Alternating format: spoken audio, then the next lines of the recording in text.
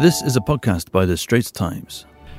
Welcome to the Double Feature Movie Podcast, coming to you from a hidden room in the SPH Pleasure Dome. I'm Jonathan Roberts, and I'm joined this week by Chief Movie Reviewer for the new paper, Joanne. So, hello. Hello. Okay, the film that we're going to judge this week is Alita, Battle Angel, that James Cameron produced and Robert Rodriguez directed. CGI, Sci-fi? based on a manga, it's sci-fi and everything else like that. Now, Joanne has seen it in IMAX 3D. I saw it in plain old 2D, and we have very differing opinions on whether it's any good. So, this is based on a manga that came out in 1990 called Battle Angel Alita. Please don't get them confused. This is Alita, Battle Angel. A professor, a scientist, Cybergenetics doctor. Wow. Cybergenetics doctor finds a head and shoulders of a young woman, or a young robot woman in a dump, and he takes it home and he gives it a body and names it Alita, and then she discovers who she is. She lost her memory. She lost her memory. She recovered yes, her memories. That's right. And in this world, it's Iron City, which is the place on the ground, and I keep on calling it Zalora. Zalora Zyrtec. No, it's called Zalem. Zalem, which seems pronounced differently. Zalem, which is a kind of wealthy city in the sky. We don't actually see much of it, but everyone wants to go there. Yes. And in this world of Iron City, people have lots of... having a robot limb is nothing to be that concerned about. It seems to be like everyone just has them as a matter of course. Yeah, and you get walking cyborgs around here and there, and they're like some hero worshippers of them because of that funny spot. They're very the motorball. So there's a bit of rollerball in this. And, basically, there's lots of action. Yeah, plot is one thing. It's just, I don't know, it's supposed to be the good versus evil, go and discover who's the evil behind this corporation that rules this Iron City. So yes, the plot is a bit strange because it's not very clear. Her motivations, besides trying to recover her memories. Well, she falls in love as well with the guy who looks like he looks like he's come straight off a Nickelodeon show, Nickelodeon style Disney Boy Meets World kind of bad boy. Called... He does look familiar, but I don't think we have seen him much before. So he's Kian Johnson is the love interest, and kind of dodgily seems to be dressed in Robert Rodriguez cosplay of leather jacket, black t-shirt, black jeans, and a black bandana as well, which is, I don't know, it feels a bit dodgy. Like rebel look. I mean, he's quite cute, so... But there's something about the director saying, you shall be my side. It's like Woody Allen in some ways. You shall be a hero boy, and I shall have you dressed as me. I want to be the hero of this.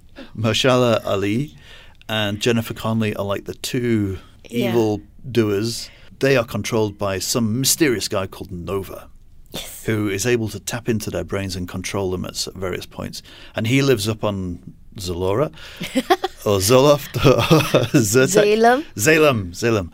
So he's controlling them. Now, Mahershala Ali's character and Jennifer Connelly's character find out about Alita, and they want her parts or because her she has for this the team. Special body that imbues her with some unique martial arts that will apparently bring the downfall of Nova. See, you don't really go for a story. It's very straightforward. You just go along with the actions. You liked it. Yeah, I liked it. Okay, and I didn't. It's enjoyable in a way, maybe because I watched it in IMAX 3D, which this is one movie that you really should fork out for because the special effects is fantastic. The story, you might not like it, but you have to give it to Rodriguez and Cameron. They spend so much effort on creating this technology for the show. It's been 20 years in the making. 20 years around there. Apparently, he had the idea in 2000.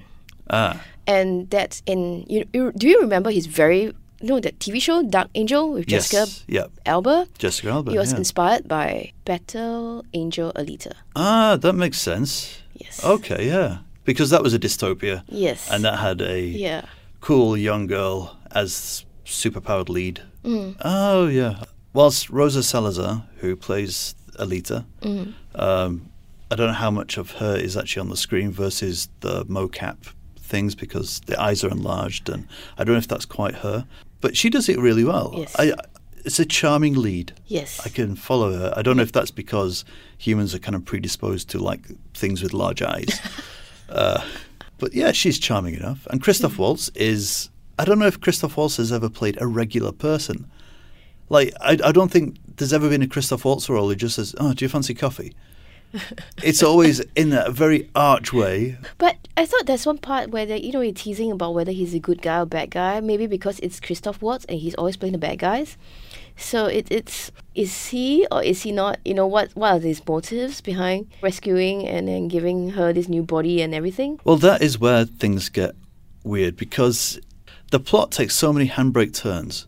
And at first I was quite pleased that discovering her and naming her Alita and giving her the body and finding out that this robot body was designed originally for his daughter who died, you get through that really quickly. But then it leaves a lot of other stuff of just going around town. Yeah. And then it takes another handbrake turn where you think, there's murders happening. Is Christoph Waltz, who goes out at night with a big coat and comes back... Kind of, yeah. And comes back and he's bleeding and he's very surreptitious about it. Could he be the... No, he's not. And then there's all these gangs of marauding cyborgs and stuff. Let's just face it, this is not a story-driven movie. It's an action-driven movie. It's definitely set up for a sequel, but I'm not sure if I actually want to watch the sequel. No, I don't, because it's 2 and something hours long. But actually it didn't feel long, and I don't really enjoy watching an IMAX 3D. So I think I must be very, very impressed by the special effects. If this had come out a few years ago, I might have been more impressed, but last year, I was convinced that Robert Downey Jr. went toe-to-toe with a 7-foot-tall purple monster, a 7-foot-tall charming monster. And also, I think he falls into that trap that Ghost in the Shell had, that look at the amazing dystopian future, and it's not actually that impressive to linger on and keep on having the sweeping shots. Also, I mean, again, with the kind of muddled plot, Iron City... I can't tell that it's that bad a place to live. I mean, it looks kind of like... It looks fun. It looks good. Well, it looks exciting. A lot of the background cast basically just look like hipster backpackers. And no one's oppressed. No one's actually forced to the ground and beaten up.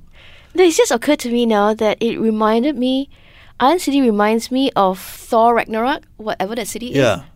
The same feel, the same vibes, the colours and all. Like how the city dwellers are like, looks like hipsters and quite cool. And also, as they prove, you can go outside quite easily. And outside the city, it seems quite lush and green and verdant. It's not like it's a complete Mad Max desert wasteland and this is the only bit of civilization left.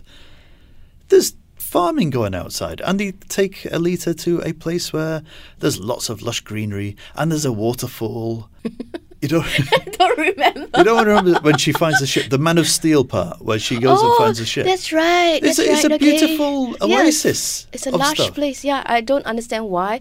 It's like I don't understand why everyone wants to go up to the city in the clouds. It will look smaller than that Matt Damon Elysium. Oh, Elysium. Yes, it's very... See, in Elysium, on the ground was hellish. Yeah. It was not nice. And so obviously you want to go up to the nice bit where everything's clean. There's no sense of, this is wonderful up here. We won't go into spoilers, but some of the characters have come from Zalora. It's not going to get out of my head. It's Zalora. Some of the characters have come from upstairs. And they know what it's like, but there's not like advertisements. Nobody knows what it's like up there. They just think it's good. Well, the grass is always greener. I suppose. I think at the end of the day, seriously, they paid too much attention to the special effects and they just forgot about the story. It's like maybe they have this big grand plan on the storyboard, but, certain parts that they just want to show. Maybe it's been cut out or something, we don't know. But it felt that the whole movie is just to serve what kind of technology James Cameron has created. It's like Avatar. Yeah. It's the same thing as this one. It's like story, forget it. Be wowed by the special effects. Action sequences, maybe? Well, I mean, the fight scenes were pretty good. But 2 hours, and if it's not in IMAX 3D, then there's a lot lacking in this. Yeah, because it's, for me, what I really enjoy is when the characters actually captures your attention. And this one is after a while, it's like, wow, she's real, she looks real. It's like you don't need real actors anymore, you can just have CGI characters. But after a while, it's like, there's no emotional, you don't feel anything for her. Well, I don't feel anything for the side characters. Well, I might have felt a bit more if there's more about the father-daughter thing between her and Christoph Waltz. But there isn't. He's just pretty much the mechanic back at home who fixes her up a bit. The romance between her and Nickelodeon boy, that was nothing really. No, it's just a prerequisite for any film. And he's you one just of need to those- have a love interest. Oh, yeah. And he's also one of those characters that just makes so many stupid moves that you just think, no, you're too stupid to follow on this thing. Whatever happens like, to you, good. I look like a bad guy, but I actually have a good heart. But yet, it's like, foolishness rules over everything. I'm as dumb as a bag of spanners at the same time. I know I'm good looking, and girls will fall for me anyway, so it doesn't really matter. So that's the kind of character. I don't know what Jennifer Connelly was doing in this. It's such a strange role. She's one of those characters that just turns up as the plot requires her to turn up rather than where she'd normally be. Yeah, and whatever happened to her, that's a very easy way of ending everything. Yeah, it should have been a much bigger twist without spoilers. We should do a spoiler cast version of this as well. I think the worst part of this is also that after a certain point, even without looking at my watch, you know that the story that you'd expect to happen after this is not going to happen within the time frame of this film. And they are basically just looking at a sequel and saying, well, this is this bit. I think that's it. You've put the nail on the head. Put the nail on the head? Hit the nail on the head. It's just 2 hours of setup. If they're really going to do a sequel, if they can get over this supposedly big flop that they're going to have, they really, really should pay a lot more attention to the story and the plot. I mean, okay, Alita, the character itself, it's pretty engaging from what she can do, and there's so much potential that what she can do, even if you just focus on the motorball itself or focus on this vigilante thing, there's so much you can do with her. And then, like you said, the relationship between Alita and Christoph Waltz. Yeah, the dynamic is there, but it's how they want to move, carrying forward and stop everyone. It's one of those situations where there's a pretty solid hour-and-a-half film hidden within this. Yes. Even without a proper... you did mention the final battle there. There's no big final battle, really. It's just... it's small little skirmishes along the way. That there's no kind of like big payoff. You never think that the final boss, as it were, is that much of a challenge. No, the boss fight came in the middle when in the sewers, that part. Yeah. That's it. And then it's like you don't expect that to happen? I think you're right. The final boss thing did happen in the middle because that is where she gives everything to stop this guy. And I actually feel that, oh no, something might actually happen to her. Yeah. I know something's going to happen to her because she has to lead. It has to lead on to what she becomes, right? But it's like you feel something. It's like, oh no, it's like she actually might, she might die, or there's a risk, or after that. But after that sewer or whatever underground moment, and that's it. It's just after that is when she decides to go play motorball again, which is again one of those handbrake turns where. Okay, now you have a clear path of vengeance. Also, they killed the dog. You have a clear path of vengeance, and then you just say, I'm just going to play outside for a bit. Is that all right? What? Well, this is based on the manga. I think it might be just too closely based on the manga. I think that kind of absurd plotting comes in. Yeah, maybe. That they're allowed to take left turns in a comic book. And they've just kept it a bit too closely rather than thinking, actually, what would work for a film? I think, seriously, at the end of the day, I think they just focus too much on trying to develop give us a beautiful film. Which you think it is? I think it is. It's quite a feast for the eyes. I mean, everything, the skirmishes in the motorball thing, it just reminded me of like what Transformers could be. I could see, I could appreciate all the time and effort the CG people has put into it. So I think that's why it's worth. I mean, that's why I enjoyed the film. Is I feel the effort. So I think if you're going to go see it, go for the IMAX 3D. I went without any expectations, not expecting a good film, but at the end of the day, maybe because of the low expectations and IMAX 3D, it's pretty enjoyable. I had low expectations as well. I'm not a fan of Avatar. I certainly haven't enjoyed a James Cameron film since. I think True Lies, I sort of Titanic? enjoyed. No. Yeah, I didn't like Titanic either. And yeah, I'd just come off watching a Lego movie, which had disappointed me as well, unfortunately. So essentially, go watch IMAX 3D. At least you get the full appreciation of all the art that has gone into creating this CGI spectacular. It's 19 years in the making. 19 years. Oh, Lord. Now on to things in the real world. Slightly more realistic. On February 14th, we have some superstars coming to Singapore in the shape of Samuel L. Jackson, who is Nick Fury, Brie Larson, who is Captain Marvel, Gemma Chan, who is playing I'm Not So Sure, and the directors of the film, Anne Boden and Ryan Fleck, will be in town. Gemma Chan plays Minerva. The blue-coloured person. Thanks. Sorry. Key bit of info. What's that? A Cree person called Minerva. This is coming a bit early for the film. The film's not out until late March, is it? Mid-March. So it's about a month beforehand. What do you think of these stars coming to Singapore? It seems to have become a regular stop. I think it's good to get awareness because Captain Marvel was teased at the end of Infinity War. So I think the buzz is like, what is she going to do? Who is she? And everything else. And what's a big reveal at the end of Captain Marvel? How is it going to link up to Endgame?